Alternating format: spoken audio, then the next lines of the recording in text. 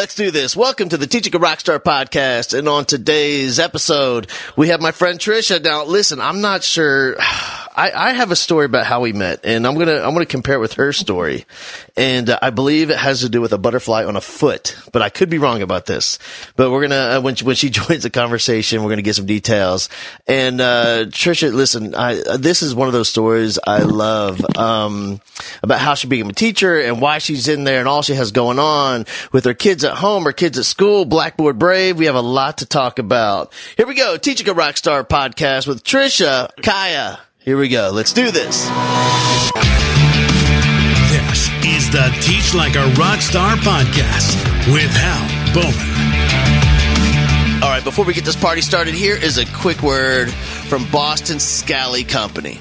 I have found the absolute best caps on the internet at bostonscally.com. The Boston Scally Company is the online purveyor of caps with the most attitude. Some people refer to them as a flat cap or a Gatsby or an Ivy cap, but the cap everyone is really looking for is the traditional Boston Scally cap. Founded by the son of a lifelong educator, the Boston Scally Company designs and sells caps that capture the unique culture of the Boston people with an authentic style that is filled with blue-collar sarcasm, rugged integrity, and a truckload of attitude. Pick up the authentic Boston Scally cap at bostonscally.com. The Teach Like a Rockstar podcast with Hal Bowman. All right, so here's what I remember. Our first conversation, it was after a lunch break somewhere in upstate New York. Albany, New York. And I'm coming back, and and you're sitting by your lonesome, and you are wearing sandals. And I look down, and there is a butterfly, a tattoo butterfly on your foot. And I say, "Hey, man, what's up with the tattoo butterfly on your foot?" And that's how we met. Like, that's how we had our first conversation. Is that true? That is true. Oh, my God. Absolutely. Because this is like a decade ago. Yeah, 10 years for sure.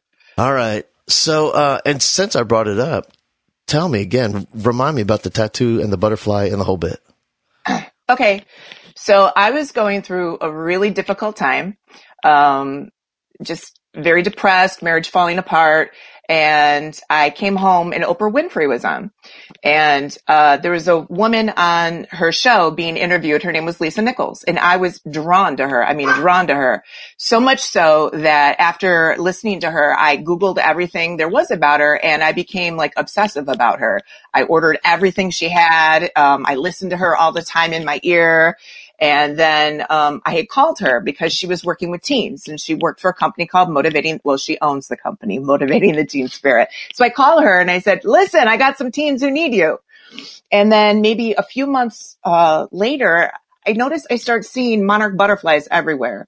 Like they're following me and they're coming in eights and they're everywhere. They're like running into my when I'm driving, they're bumping into the windshield. They're everywhere. They're visiting me when I'm reading on the porch. They even follow me when I'm walking. So one day I'm walking and I'm on an island in the middle of the St. Lawrence River and this butterfly followed me for a full mile. And I said to this butterfly, I'm like, "What do you want from me? I don't understand. What do you want?" And so I said to my mom, I'm like, "Mom, these butterflies, they're everywhere. What do you think it means?" And she said, "Why don't you just try listening?" And I was like, "Whoa, try listening. All right." So anyway, I got a call from Lisa Nichols' company and she said, "Hey, we're looking for some generals. Are you ready to be bold and brave?" And I was like, I'm in the middle of a master's program. What are you talking about? I just want you to come to Camden and save some teens. Yeah. And she said, no. We want you to come to our program. So I had no idea how I was going to pay for it, who was going to watch my kids, how I was going to get there. But I said, yeah, I want to be a general. And I had never met her. I'd never seen her program before. I just saw her on Oprah. And then I went to San Diego and flew cross country by myself for the first time, met her, and everybody had to stand up and say, "Hey, this is why I'm here." And I honestly had no idea why I was there. No clue other than, I'm going to be a general. So I stand next to her and I take the mic and I look at her and she's wearing a butterfly ring. And then I look to my left and all of her published work had monarch butterflies on it. And I'd never noticed that before. So when I introduced myself, I said, "I'm here on the wings of a butterfly." And then once I got my workshops for motivating the team spirit off the ground, I treated myself to a butterfly tattoo. Man. I got this. Here's the thing. Now there's a whole bunch of people with tattoos walking around feeling silly because they don't have a story. They just wanted a tattoo.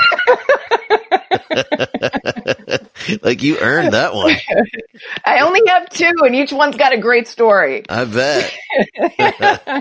Hey, when you were when you first became a teacher, here's what I was wondering, because I was reading in your bio, and since we've known each other on the Facebooks for a while, I knew that you have you have a bunch of you got a whole crew of kids over there, and and a few of them have autism, and I know that you're a special ed teacher, and I was wondering, what were you a special ed teacher and then had kids, or did you have kids with special needs and then became a special ed teacher? No, I became a special education teacher first, and then I had my family. And of my 4 children, 3 of them are autistic. 2 of them are going to need lifetime support. My one son is very independent and is able to, work and do his thing. But yeah, I became a special ed teacher mainly because I struggled in school. I was somebody who didn't like going to school. I hid under my hair all the time. And I really didn't want the teacher to call on me because I never knew the answer. And I just felt really stupid all the time in the classroom. And it wasn't until 4th grade where I had my first male teacher, and he saw right through me hiding under my hair, and he would call on me every time. He'd pull me up to the front of the class, even though I was so shy, and he would make me present things. And I got really comfortable being in front of the classroom. And he even pushed me to audition for a special choir, and I got in, and I didn't even know I could sing. And from that point on, even though I never really liked the academics of school, I always found something about school to latch onto, whether it was drama club or chorus or something that made school fun. So yeah, anytime I meet parents, they always want to know, like, what's the key? It's like, the key is to get your kid involved in something. It doesn't matter if it's athletics or music or the chess club, just so they're connected somewhere, with a sponsor, with an adult and a team and a family that they can have, in that campus. And hey, man, what I was thinking about, like, I'm thinking back to like 3rd and 4th grade. I remember sitting in that desk terrified because I remember the teacher would call people up, and on the chalkboard, you had to get a piece of chalk and they would give you math problems. And you had to, like, there'd be like 3 or 4 people at the board in front of everybody. Mm-hmm. And you couldn't see, so it'd be the same problem. You had to write the problem, and you couldn't see the other people's work, and you have your back, so you don't know what's going on behind you. You don't know who's all snickering and laughing. It was absolutely it was just not humiliating, but just like, it was a terrifying moment. It really was, especially if you were shy and then you really didn't believe you were that smart. I really didn't believe I was that smart. Yeah. So, I wanted to hide all the time. Was it that year where things started to turn around for you? And I'm wondering, later in your academic career, going through high school, did you feel more successful at that point? No, not really. Not really. I had an undiagnosed learning disability. I didn't really find out that I was dyslexic until my 2nd year of college. And once I found that out, learning just started to happen for me because I was paired with a special education teacher on my college campus. She and I met once a week. We went through all of my, what I needed to learn that week. And she gave me these wonderful study tips, and learning just started happening for me. So I went from being like a C student to being Dean's List, all the way through college. And that's really when I became turned on to learning, because when I was at school, I originally wanted to be a sign language interpreter, and I did get a degree, and I worked as an interpreter for a while, but I was more passionate about teaching kids how to learn because it was such a mystery to me for, 13 years of my education. And then those last, 4 or 5 years of college, whoa. I mean, I was so excited about learning because, she had all these tips and tricks. And, suddenly I realized, maybe I'm not a traditional learner, but there is a space in the classroom for me. Yeah, man, I'm wondering if when you got to that point in college, your 2nd year, and then you had this realization that there was some there's some dyslexia happening. At that point, was it a relief? It was a relief because I'm like, holy crap, I'm not stupid. Yeah, there it is. I'm dyslexic. Yeah. And then I became just very passionate about working with students with learning differences. I mean, I belonged to a couple of groups where we went to high schools and talked about our college experience and how we were being successful. And from that point on, I just knew I wanted to work with struggling learners because I understood what it was like to be them in the classroom. I've talked about this a million times, but here is my theory. And it seems like on every podcast I have a new theory, but this is my latest theory is, those educators where things came super easy and super natural to them, and they sat in the front row and they had, the best school supplies. They had like the fancy trapper keeper and, were ready to go, and they knew the answer to everything, and they participated. They're the teachers. And then they went to college and the same thing happened. This is easy. I'll just be a teacher. This is so much fun. And they get into the classroom and they got like 2 kids in an entire classroom that's like them. And they have a very difficult time relating to everybody, like the normal kid who really doesn't want to be there. Not to mention those kids that struggle or have challenges at home. Mm-hmm. And it's been my experience that those teachers, isn't true 100% of the time, but lots of times those teachers who had a lot of challenges in school and some of them even like struggled significantly, those are the ones that have been just amazingly effective educators in the classroom. Yay. Yeah. Because you can identify, like you totally connect with the kid. No, it is true because I find the more I talk to other teachers who've really struggled in school, I think the more they appreciate what is happening within their own classroom. When a kid makes a connection, it's like a holy smokes moment. Let's celebrate this. Let's celebrate it big. Yeah. Yeah, and I think also those teachers who have been successful their whole life, I think for many of them, it takes a while for them to recognize, like to see the look on a kid's face when that emotion hits of I have no idea, and they're trying to hide it now, but you can see the emotion. I have no idea what's going on in here. I don't understand it. I'm trying not to identify myself as the one kid who doesn't get it. And the fear and the frustration and the humiliation the kid is trying to cover up, they don't recognize that when someone who has struggled and been in that same seat, they know what that looks like immediately and can connect with it, can identify with it, relate to it, and then teach it a different way for that kid. For sure. Yeah. Hey, tell me about this. I know for you, there is something special about the way you set up your classroom. I'm always talking about classroom families and trying to get away from this place where we just have, rules. This is my classroom. I've got the big desk. You've got the small desk. That should tell you something. That whole thing. Because I said so. I know for you, you try to set up this classroom culture that is free of judgment. And tell me a little bit about that. Sure. I always start the first day off of school with telling kids I don't like rules because rules are made to be broken. So in our classroom, we have 3 agreements, and I explain what these agreements are. And our first agreement is no judgment, no judgment of self, no judgment of each other, no judgment of me, of the material we're going to be studying. We talk about what that looks like. It's not just making fun of somebody. It can be an eye roll, or it can be, like something like this. We talk a lot about body language and how important that is in conveying a message and how would you feel.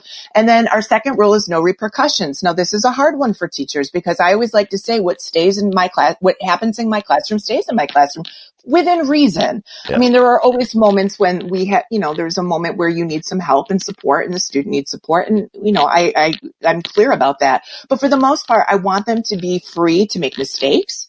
I want them to be themselves. I want them to talk to me about what's going on in their lives, what their struggles are. And then the last one is show unconditional love. And that is a very strange rule for school because I always say we're not going to hold hands and sing Kumbaya, although we could, but we're not. But it's just a matter of I respect who you are today because you decided to put yourself in that seat today. Yeah. I respect who you are because you came through that door, whether you are the bully or whether you're the class clown or whether, you had a fight with your mom or whoever showed up that day. I'm just going to love on you. And, whatever that looks like that day. And I always tell them, sometimes I just want you to give 100% of yourself. And even if that's just 85% that day because you're having a rough time. But those are our 3 agreements. And it really does create our safe space classroom in which we are able to have bold, brave conversations, in which we're able to, really form nice family bonds because we are able to talk to each other without that fear of judgment. A lot of kids don't buy into it right away. It does take some time. It does take some practice. It does take some calling out and showing kids what that looks like and what that feels like. But, we're in week 6 right now here in New York. And I'm telling you, it's a very different classroom than it was in week 1. I think people sometimes, I know when as a teacher, I feel this way when I get inspired by these kinds of conversations, hear what's going on in other people's classrooms. And I think, oh my gosh, that sounds amazing. I'm doing that tomorrow. And then it doesn't happen tomorrow, and I think that's so important. Like, yeah, and it ain't always pretty. It's nasty. It is not attractive on some days. It is hard work, but you know what? We take a step forward and then another step forward, and sometimes we take a step back, but the next time we take a step or two forward. And it's that constant striving because, when we have these classrooms that are based on a culture of becoming a family, one that's not based on rules. Because you're right. In fact, I would take it a step further. You said that rules are meant to be broken. And I would take it one step further and say not only that, but rules are fun to break. Not only meant to be broken. I'm a total rule breaker. To get away with something? And I tell kids that all the time. I tell kids that all the time. I mean, I'm a total rule breaker. So I get it. Yeah. But at the same time, we have to have some agreements about how we're going to treat each other. That classroom based on values is a whole different thing because you know what? Like, yeah, man, rules are fun to break, but to break a commonly held value among a group of people that love and respect each other, that is painful. And that's why over time it works. It doesn't work day one, of course not, but over time it absolutely works. And in my special education class that I do have, the thing is I need to establish this sooner, quicker, faster because I have them for 2 years. Wow. I have them in 10th grade and then I'll have them again for 11th grade. And so it's important for me that we really do establish this. Otherwise, it's going to be a miserable 2 years for all of us. Yeah. Do you have a routine that you start the class off with every day? Yep. Every day I greet kids at the classroom and I give them a firm handshake and I look them in the eye. It kind of clues me into what's going on with them that day, whether they need to be called on, whether they need to be loved on, whether they're having a great day, they need to celebrate something. We usually start off class with good news. It takes no more than a couple of minutes. Let's share some good news. Yeah. And I try to make my good news as simple as possible. I don't want to make it sound like it has to be crazy big every time it's good news. It could be just, I got a great night's sleep last night. That's some good news. Yeah. My hair came out great today. Good news. So, you know what I mean? And I try to make it real simple for them so they can just appreciate all the little things that they do have. And then toward the end of the class, I send them off with an inspirational launch, whether I'm going to read them a quote or whether I show them a short little 2-minute YouTube video. I want them to be propelled out of my classroom with some sort of message that will maybe hold them for the day. Hey, have you ever gone through the teen leadership training with the Flippin and Associates? Have you heard about that? I have. Yes. Yeah. So this is the whole thing. And I think, some people really underestimate the power of this whole good news thing. And here's why I like to explain it to adults. And I'll do this a little bit with my students, but not on a deep level where, in the society in which we live right now with social media and just what's on the TV and Fox versus CNN and the back and forth, all the thing, like we are, reprogramming our minds to easily find the negative stuff. And it's really, really hard to find the good stuff. And so this neuroplasticity process that happens, we get rewired to easily we can complain and find the negative stuff all day long, but it's becoming more and more challenging to find those tiny positive things. And that's so critical. And when you start this, kids will be stumped. They can't figure out anything good in their life. I can't think of anything because they're not used to locating and finding and identifying and articulating the tiny, tiny things. They think a good news is my mom won the lottery. When, in fact, it's they had a little cup of frozen yogurt. Like, that's the good news, and that's amazing, and let's appreciate that. And so here's why I started it with my class is I always have a collection of magazines. I tell the kids to pick 7 magazines.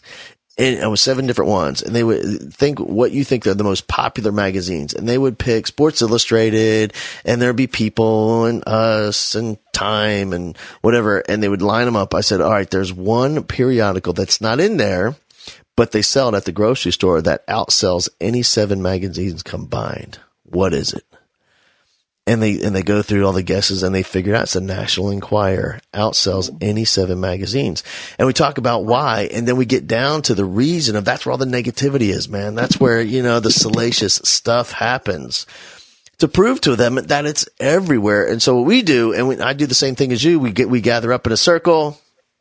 And sometimes we have some music playing. We'll do a little dance. Might do, and then we have, and then we go around the circle. And people think, it takes time, but really, man, you can get around the circle of 28 kids inside of 2 minutes, easy with good things. And in my class, we do 1 clap after each kid, so we just kind of get the body warmed up and going, and we go around, and then we have a seat. And I think they're afraid of the investment, but what I always say is, when it comes to classroom leadership, you can invest a little bit up front, or you can pay dearly for the rest of the class period. It's up to you. Very true. I know, the first couple weeks of school, I spend so much time building our environment and our value system and playing games and getting to know them and having light moments with them, that we don't really even deep dive into the curriculum until week 3. And honestly, right now, I'm ahead of where I normally am because I put that work in up front, because I'm not necessarily dealing with behavior issues, not necessarily dealing with the sidebar conversations, because I give them a chance to speak. They have a chance to share with the class. And so I think that is definitely worth the investment. Especially if you're going to do something completely different than other teachers, they have to learn how to do that. Because what they typically know how to do is walk in and be disruptive and work occasionally and not pay attention. Like, if that's what's happening in lots of their classes, if you're going to be something very different, they have to learn how to do that. Listen, man, we have a school here in town. It's one of my favorite schools I go to. And, every year they start on a Wednesday. They start their school year on a Wednesday, Thursday, Friday is the first 3 days of school. In their school, no backpacks allowed. No school supplies allowed. No nothing. All you're going to do is come to school for 3 days and learn how to go to school and learn how to go to class, because they do it very different in that school. It's very necessary. I wish we could do this cross, in our school anyway. I wish every classroom we were on the same page. We're not quite there yet. It's still, it's still a new concept. Yeah. So I'm hoping within the next 5 years, we can all be on the same page. Sure. What's interesting about greeting kids at the door is, when I go visit schools and I work with teachers and principals and leadership teams, I'll ask the principal, and typically at a small, table, and we'll have some hand-picked teachers there and some administrators, and I'll ask them to write down a number. What percentage of teachers are greeting kids at the door? And is it 100% of every teacher? Is it half of them? Each and every day, greeting kids at the door, coming and going, a greeting, the handshake, the high five, the hug, the eye contact, whatever your form is. And what's interesting is, when I ask the principal, they'll usually say, we'll do, it's probably 75% of teachers. But when I ask teachers, they'll tell me it's about 10%. Because of course they're doing it, because the principal's in the hallway. So they're going to do it when the principal's there. You know what I mean? But I'm telling you, for those teachers who don't do it, it is the most powerful thing you can do to change the culture of your classroom. Like, if there's one thing you have to do, I tell teachers, like, a non-negotiable is greeting kids at the door with that eye contact, the morning greeting, the handshake, whatever it is. I mean, if it's good enough for Walmart shoppers, it's good enough for your kids. And Harry Wong says do it too. And he knows something. He's written a book or two. I mean, if you need social proof, Harry says so. Right? But just to show you how powerful it is, I've had a student who has been in and out of my classroom for the past 6 weeks. I think he's spent maybe all of 7 days with me, because he's been continuously in ISS, out of school suspension, et cetera, et cetera. And he came back from this stint out of school and came into me and shook my hand before I had a chance to extend my hand. And he said, it's going to be different. It's going to be different. I promise. And I was like, okay, thank you for your commitment. I'm excited about meeting you. You know what I mean? So, like, I just think, I don't know, something that went on when he was out, but I was really excited that he bought into what we had started, even though he hadn't been a part of it for very long. Yeah, it's that whole greeting kids at the door. I mean, I have so many stories, but the one that speaks volumes is, I've always taught some pretty hardcore kids. I've had some gangsters, and I remember I had one of my gangsters show up for class, and he walks in, man. We shake it up at the door. We greet each other. What's up, brother? The whole thing. And he comes in. We get in a circle. We go around the circle, and he shares his stuff. Everybody shares their thing. And I said, all right, man, let's have a seat. Let's get this thing started. And he gets up and he goes, all right, man, I got to go. I said, what do you mean you got to go? I said, where do you think you're going? He goes, I'm leaving. Oh, you can't leave? You need to use the restroom. He goes, no, I'm leaving. I said, what do you mean you're leaving? He goes, I'm not here today. I'm skipping school all day. I just want to come and do good news.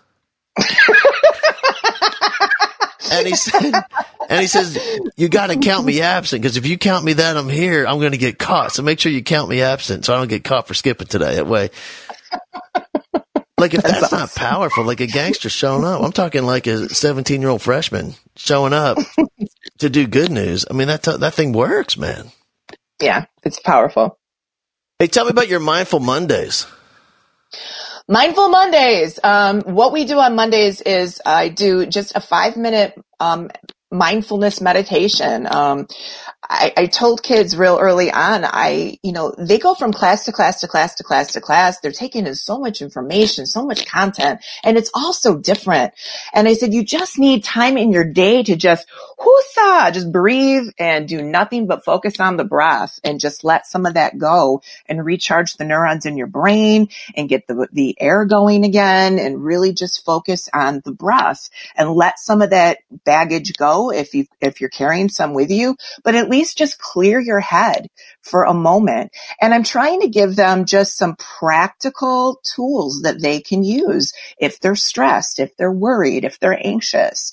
And I have to say it's one of those things that is a slow buy-in. Because a lot of the guys are like, I'm not doing this. This is some hippy dippy shit, Yeah. And then there's some girls who like literally get on the floor, because I have a carpet in my room. They get on the floor and they're all in, their little guru mode. But it is a slow buy-in. But I think I always check in with them afterwards. I'm like, how many of you tried it today? What did you notice? Yeah. What was going on? And a lot of the kids, even a lot of my boys, will say, yeah, it works. I just feel weird doing it in front of the class. And I'm like, well, I just close your eyes and do it. Right. But it's something that I had started, a year ago. I was just like, they need a break. They just need a break. And, I felt like that was their little breath out, as well as prepping them for learning. Yeah.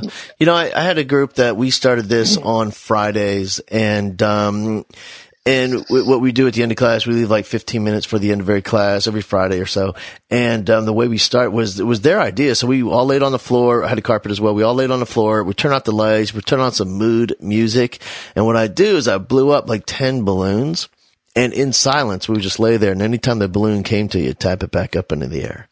Just quietly. Cool. It would just gently tap it back up in the air and just keep them busy. And then we would just breathe and tap the balloon whenever it came to you. And then eventually, it was like 4 balloons and 3 balloons and just was eventually no balloons, or just there, quietly breathing and just laying. And then it was the same thing as you, man. It was just, it was to, just to recharge. But here's the funny thing. At the time, I had an administrator that was all about you teach bell to bell. You teach bell to bell. So what we had to do is we would have a troublemaker. So kids would volunteer to be the troublemaker. And what they would do, they'd go sit in the hallway and act like they were in trouble. That way, if anybody was coming, they would knock on the door to let us know to get back up and get a seat. That's awful. And then I've had my principal who's joined us. He'd be walking by and he'd be like, what are you doing? I'm like, come on in. Yeah, and you need it, brothers. Lay down. Yeah. If anybody needs it, you need it. Lay down. Yeah. And then when you do your affirmations for your students, like, what's your process for that? How do you do it? How do you do it to make sure like every kid gets one, and do you use mailboxes? This is what I do. I have popsicle sticks with all the kids' names on it, and I basically have them choose popsicle sticks and that determines who their affirmation goes to. I try to do it like 3 times a week usually. But they'll pick a popsicle stick, they'll write an affirmation down on an index card, and then they pop it into, we have an affirmation station. And all it is it's a file, and they each have like a file folder with their name on it, and we just pop them in there. Yeah. So, and then on Fridays they get to open them and take them home. How crazy is I've always thought it was so funny when we first started, they didn't really want to do it, but man, they couldn't wait to read what they got. Mm-hmm. They do. And I have a couple of students who are like, we should do affirmations every day. I'm like, well, I'm not stopping you. You can go ahead and do it. I don't always put it on the agenda every day, but Monday, Tuesday, or Monday, Wednesday, Friday, we're doing affirmations for each other. So that's how we're working. And I think what's important for teachers to realize, this can happen in any class. Like the things we were talking about, and people think, oh, this sounds like you're doing a teen leadership class, or this is happening in your mentoring program or your student council. No, man, this happens in biology. This happens in language arts. This can happen in geography. This can happen in history. Like, it really doesn't matter. This can happen anywhere, anytime with any teacher. Yeah, and I'm a social studies teacher. I mean, I'm a special education teacher, but I teach nothing but social studies all day. And so it's happening in my social studies class, and it's happening in my special education social studies class. It's a 15-1 class, which means for the most part, I have not only kids with learning challenges, but kids who also have a lot of behavioral issues as well. So it's working with them. By no means am I teaching a leadership class, but it's working, and they love hearing from me as well. I always make sure I pop in at least 2 affirmations per kid a week, so they hear from me as well. Yeah, it's important. And, the way I've done it is we would decorate, lunch bags, like little brown bags, and then we stick them on the bulletin board, and every kid has their own little mailbox. And I like your idea better because those lunch bags get torn down within about 3 weeks. Looking back, I should have consulted with you. Hey, tell me about this Blackboard Brave thing. First of all, I love the whole title. And when you came up with that and you were picking logos, I thought, man, this might be one of the best I've ever seen. And, just the butterfly and the logo. And by the way, you're probably the most photogenic teacher on the planet. And like the whole look of the whole thing was just amazing. So when you came up with this idea, what was the impetus, and what was the goal, and what's the vision? Honestly, you were the inspiration for this, because 10 years ago, no, you were. Come on. 10 years ago, yes, no, I'm serious. Because 10 years ago, when I went to Teach Like a Rock Star, I kept looking. I mean, yes, I was interested in your material, but more than that, I was like, I could do that. I want to do that. This sounds cool. This is awesome. And so I kept thinking, what could I do? What can I do? So Blackboard Brave, the title came to me in a Burger King drive-thru. because I was always about having conversations with kids, a lot of times conversations that don't normally take place in a classroom, but certainly belong in a classroom. And I always felt like I'm always standing at the blackboard and I'm being brave. I'm having these bold, brave conversations with kids.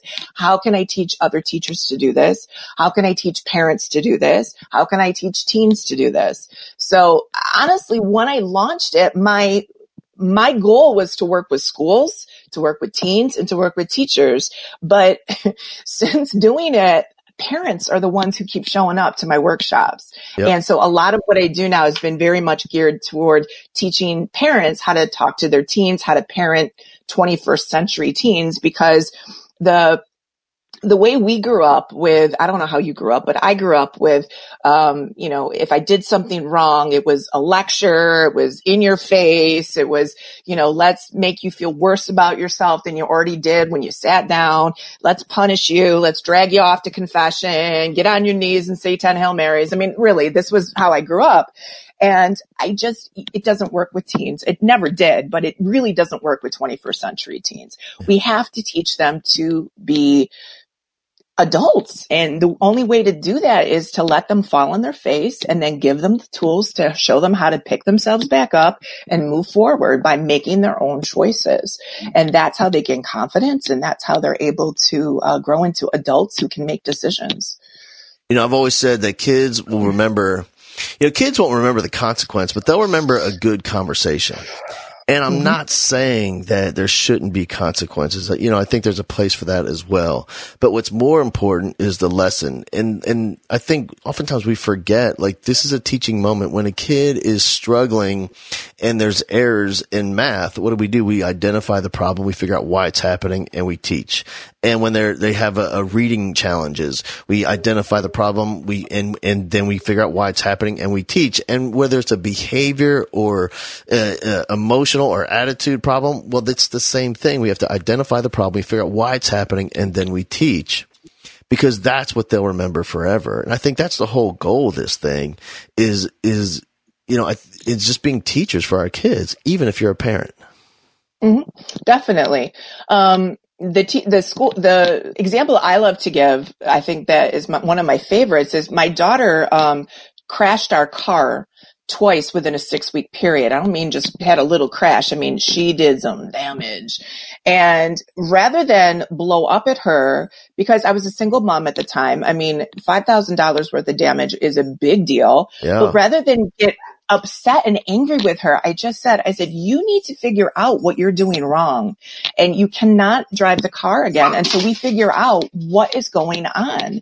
And she thought about it for a long time, and she said, you know what, Mom, I think I need some more driving lessons about how to handle the car in the snow, and I think I need new glasses. And believe it or not, she did need new glasses, and she did get her driving lessons, and she hasn't had a car crash since. But rather than get all angry and upset, we just kind of figured it out. And yes, she had to pay for the damage, and she had to get a job, and but at the same time, it wasn't worth it to me to humiliate her further. What was the point of that? She needed to figure out, she needed to think through what went wrong. And I helped her do that. Yeah, oftentimes the consequence is built into the challenge.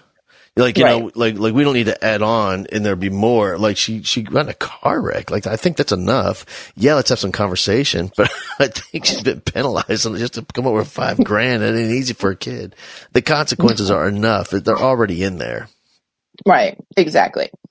Yeah, and so for you, if for your Blackboard Brave, moving forward, like, what's the vision? Is it more work with parents? Because I'm telling you right now, man, we need you. Honestly, hell, when I tell you that when I designed this, I did not want to touch parents. I didn't want to work with them. I don't do parents. Like, that's what I told my business coach going into this. I'm like, I don't do parents. But every event I've done, it's all parents. And they all want to talk teen, and they all want to talk about parenting and communicating with teens. And so that's where I think I'm headed. I don't think I'm going to be working with teachers. Yeah. I think I'm going to be working with parents. I have 9 more years till retirement. And then, although I do Blackboard Brave kind of in the background and part-time now, Blackboard Brave is going to be my retirement. That's my second career. Yeah. After I retire from teaching. So, what's interesting about the working with parents is, we have this saying in my business we always talk about is, especially with teachers, is that you can't read the label from inside the bottle. And that is to say, when you're having challenges in your classroom, sometimes it's really hard to identify those because you're in the emotion. You're immersed in this thing. But a teacher standing at your door looking in and watching what's going on, the answers are pretty obvious. The solutions are clear and they're everywhere. They can read the label because they're outside the bottle. The same thing is true with parenting. When you're in the emotion in the living room and mom and dad and there's the kid and there's layers and layers and years of stories that have built up, being immersed in it, the answers are so hard to find. The solutions are just buried in there. But what's interesting, someone with some expertise coming in from the outside looking in, oftentimes it's so obvious and oftentimes super simple to solve. Exactly. In fact, a lot of parents are amazed when I say to them, I'm like, we're not going to get emotionally invested in this problem. And they're like, what? I said, because if you're emotional and they're emotional, no one's listening. Yeah. And I said, there is a time and a place, and it's all in the how. It's all in the how you approach the kid. It's all in what, how it's presented. No kid is going to jump up and down. Yeah, I'm getting consequences, Right. But it's how it's presented, how it's presented. And I think a lot of parents fail to recognize that because they get swept up in the emotionality and they're not able to really break it down and say, this is what we need to do. I think there's no better training ground than teaching, because you learn really quick. If you start out at that level 10 with where are you supposed to be right now? Why are you in the hallway? That's never going to go well. No, but if you start out with, hey man, what's going on? Kids don't want to be backed into a corner. I don't want to be backed into a corner. No. You've got to give them some breathing room. And I always say, the worst time to have a conversation with your child is right after school. How was your day? And you bombard them with question after question after question. They don't want to answer questions. It would be like you coming home from work and having, Joan say, "Hey, Dad, how did it go today? Did you teach some teachers? Right. Did you send that email? How did it go? Did you get the contract? Are you going to Houston tomorrow? What are you doing, Dad?" Hey. And you'd be like, "Oh, stop. No, I need some breathing room." Yeah. That's not the time and place. So it's all about the how. One thing we've done in the classroom is, just like it works with parents too, is, when you started with your good things in the morning, like you model what that looks like. And so, with families, I think that's the same thing too. Rather at nighttime, after the kid had a chance to relax and process, I'm talking when the phones are put away, Right. rather than, us saying, "Hey man, how was it? How'd you go to school today?" What it looks like. Oftentimes, to model what that looks like first for the kid. "Hey, let me tell you what I did today," and then you model what that looks like, and then you ask the kid. Definitely. I always at home, I like to use, in 60 seconds or less, tell me the best thing and the worst thing that happened today. And then I'll tell them that too. And sometimes at least you get more than a yes or no answer. You're going to get some dialogue that you can glom onto and then maybe ask a follow-up question with, but you're going to get some dialogue, not just me. Yeah. I always try to get beyond the one syllable answers. Nothing. Nothing. Yeah. That started with my boy when, his very first day of school, I guess it was pre-K. I dropped him off. You walk him there. I remember they had to sit down against the walls outside. And you put him in a spot, and then they tell parents, "Okay, parents, on day one, you're going to come right back here. Your kids will be right here in the same spot." I said, "All right, buddy, I'll see you when I get this afternoon." I come back this afternoon. There he's in the same spot. I said, "Hey, man, how'd it go today?" "Okay." "What'd you do?" "Nothing." "Are you telling me you sat here in the same spot all day?" "Yep." So I knew right away we're not going to be able to have these kind of questions right after school. And here's the other thing. It's interesting is with my boy, I can certainly ask him, the best thing today. Hey, what was the best thing? And he's going to tell you, not only was the best thing today, it was the best thing of his life. And then he'll tell you what the worst thing was. But with my daughter, you can't ask those. You can't do the absolutes with her. You have to say, "Hey, tell me one of the good things that happened today." Because she can't identify the best. It just doesn't work in her head.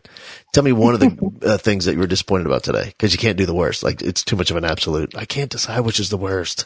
Then we have to go through that whole thing. Yeah.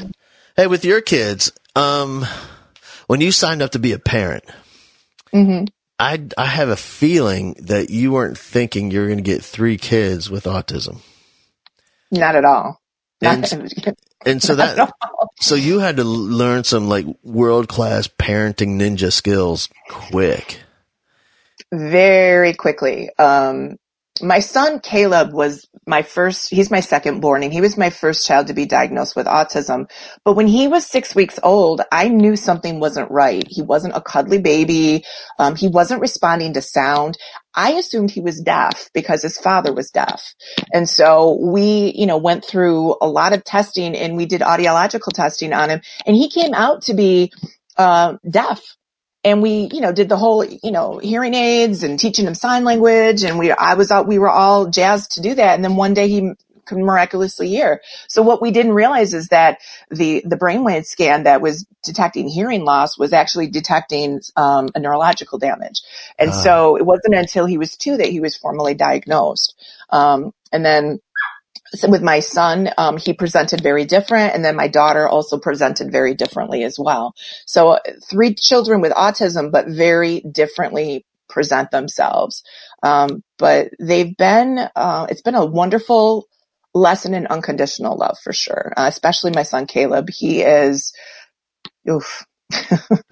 He's a heartbreaker, I mean, he came to school with me. He, the last 2 years of high school, he was at the same high school I was at.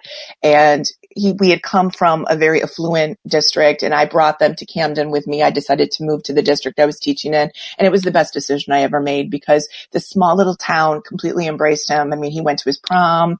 He was a part of graduation ceremony. He was the greeter in the hall every day. People looked forward to seeing him. He coached girls softball every day in doing their stretches. He helped our safety officer keep watch over the school. I mean, he just became such a happy, integral part of that district, and he never had that before. Yeah. And he was, everyone still asks about him, still misses him. Everyone in town when he walks down the sidewalk knows exactly who he is. So it's amazing to see how embraced your child can be. So yeah, when the kids were growing up and they were, the behavior issues start, and where did you go for help? Were you reading books? Were you calling people, looking on? I mean, at the time we were in a district that at the time, because when Caleb was first diagnosed, it was like there was a whole slew of kids that year. It was like 1999 that were being diagnosed with autism. It just came very hard. I mean, I remember when I was in college, becoming a special ed teacher, autism was one paragraph in a textbook. That's all it was. And they said, you will never come in contact with autism. It's so rare. Hello. right. So now I have classes full of kids with autism. So, where did I go for support? For the most part, I was relying on our district, looking to them for support. I was looking to a lot of other parents, looking to what they were doing. We have a wonderful organization here at United Cerebral Palsy called the Kelberman Center that deals specifically with children with autism, and they were a great resource to me. So that's what I did. But a lot of it was just trial and error. It really was just trial and error and just trying to figure out how to teach him basic things like, potty training. I mean, that was a 5-year process. It didn't come easy for him. Yeah. So, but in teaching him how to talk and say his first words and just point his finger, I mean, those were just remarkable, moments that we Milestone celebrated. moments. Yeah. Yeah. Yeah. I'm just trying to put myself in your place. I can just remember, neither of my kids have autism, and yet I remember so many nights laying down in bed thinking, oh my God, I'm a horrible parent. Like, I suck. And for you, like, how many times as a single mom for much of their childhood, were you thinking to yourself, I mean, did you go through those moments where you felt like you were failing? Oh, for sure. And, a lot of times, you can be patient for so long and then you're going to have an explosion. You can feel it. Yeah. And Caleb, when he was 2, he was so good. He knew it was coming. He knew he could see it in my face and he would just do this. Oh, Trish. He would just shake his head and do that. How can you explode? But he knew it was coming because I was just at the end of my rope. Yeah. But thankfully I have my mom and my dad, and they were tremendous supports. And when I needed a break and when I needed to go for a walk or go to the gym or do whatever I needed to do, they were there. And I don't think I could have done it without them. I think that's one thing, we've gotten away from. I remember growing up, it seemed like, I grew up in New Jersey, and, in that little town, I just remember so many families that all lived there where their, the grandma and grandpa were 2 streets over. And, and the aunt and uncle were over there, and so many families participated together in raising kids. And I could just see so many of my students now. I mean, their families are just on their own. And then half of them have, it's a 1-parent family, and there's maybe 10, 15%. There's a no parent family, and there's step parents involved, and it's just so complex. It really is. And I've been married 3 times, so I put my kids through the step parent thing too.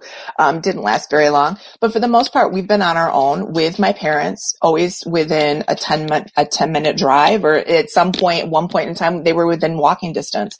So, but I couldn't have done it by myself for sure. I needed that co-parent, and that was what my mom, she was my co-parent for a number of years. It really wasn't until the last 2 years that I was flying completely solo without mom. Right. So, and let her just explore the world. And she's, on European vacations and traveling and enjoying my dad. And I'm so grateful for that. So, but I'm so thankful that they were there at the time too.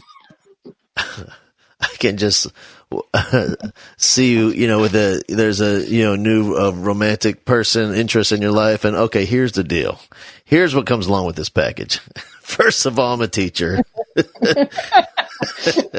Second of all, we got a basketball team here at the house, Yeah.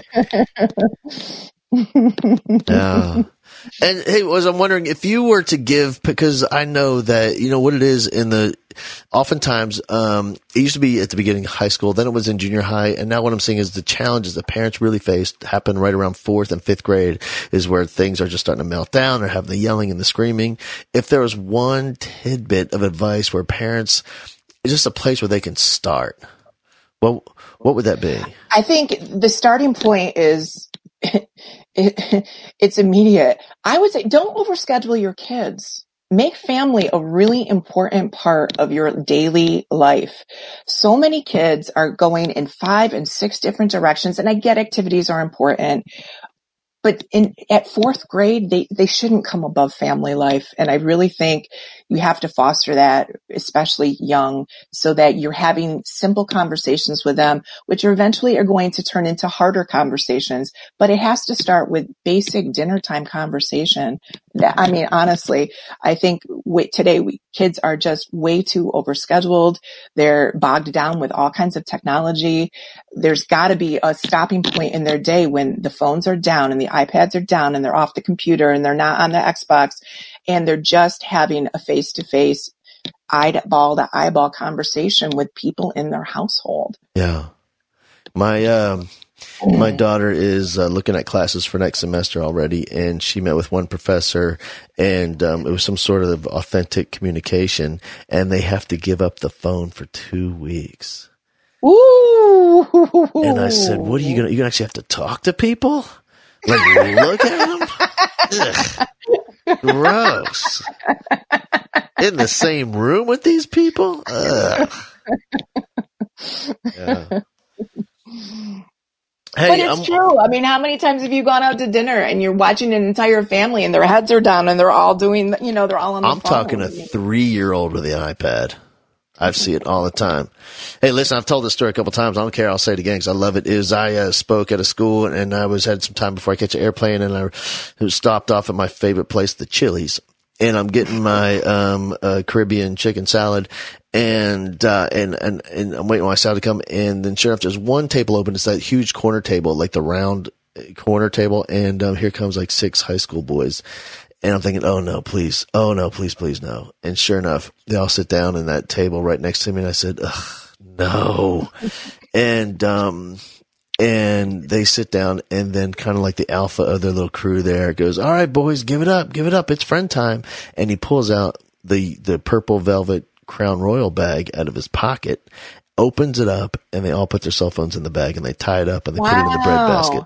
Yeah. Wow. I know. I thought, I was just renewed with feeling good about humanity and our future all of a sudden, That's so good. Yeah. Hey, there's a lot of parents that need some help. I was wondering, would you be open to, people contacting you and like you could do like a Skype or those type of consultations with parents? Yes, absolutely. Yeah. Absolutely. Probably the easiest place right now to find me is on Facebook Yep. at Blackboard Brave or my personal page, Trisha Kaya.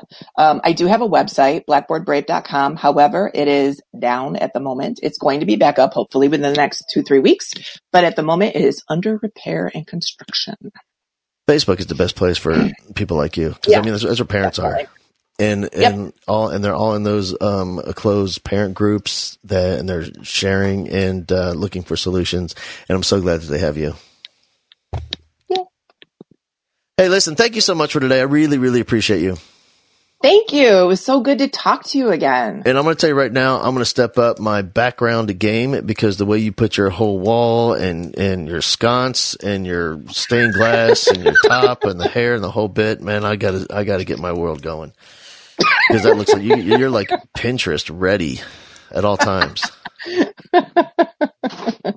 What I'm hoping there's like 10-foot piles of laundry on either side of you that we can't see and dishes piled up to the ceiling.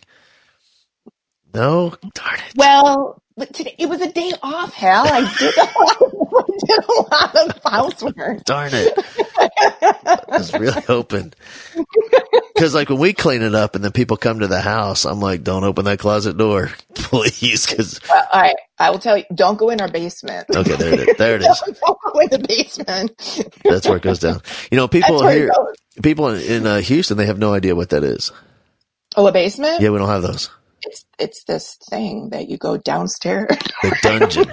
Right. We have this thing called foundation. Yeah. And mine's made out of cobblestone because I live in a Victorian house that's 130 years old. So I don't think in Houston, I don't think we have anything 130 years old.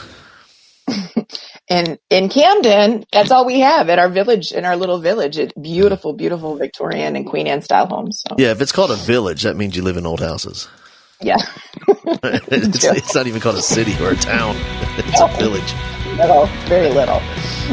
All right, man. Thank you so much. I think you're amazing, and I'm glad parents have you. And I'm so proud of all that you have going on and all that you've accomplished over the years with your parenting and just your personal growth and your Blackboard Brave and all the stuff you put together for kids. It's really, really important. And thank you so much. Thank you so much. All right. Take care. Bye-bye. Bye. This has been the Teach Like a Rockstar podcast with Hal Bowman. Subscribe, rate, and share from halbowman.com/podcast.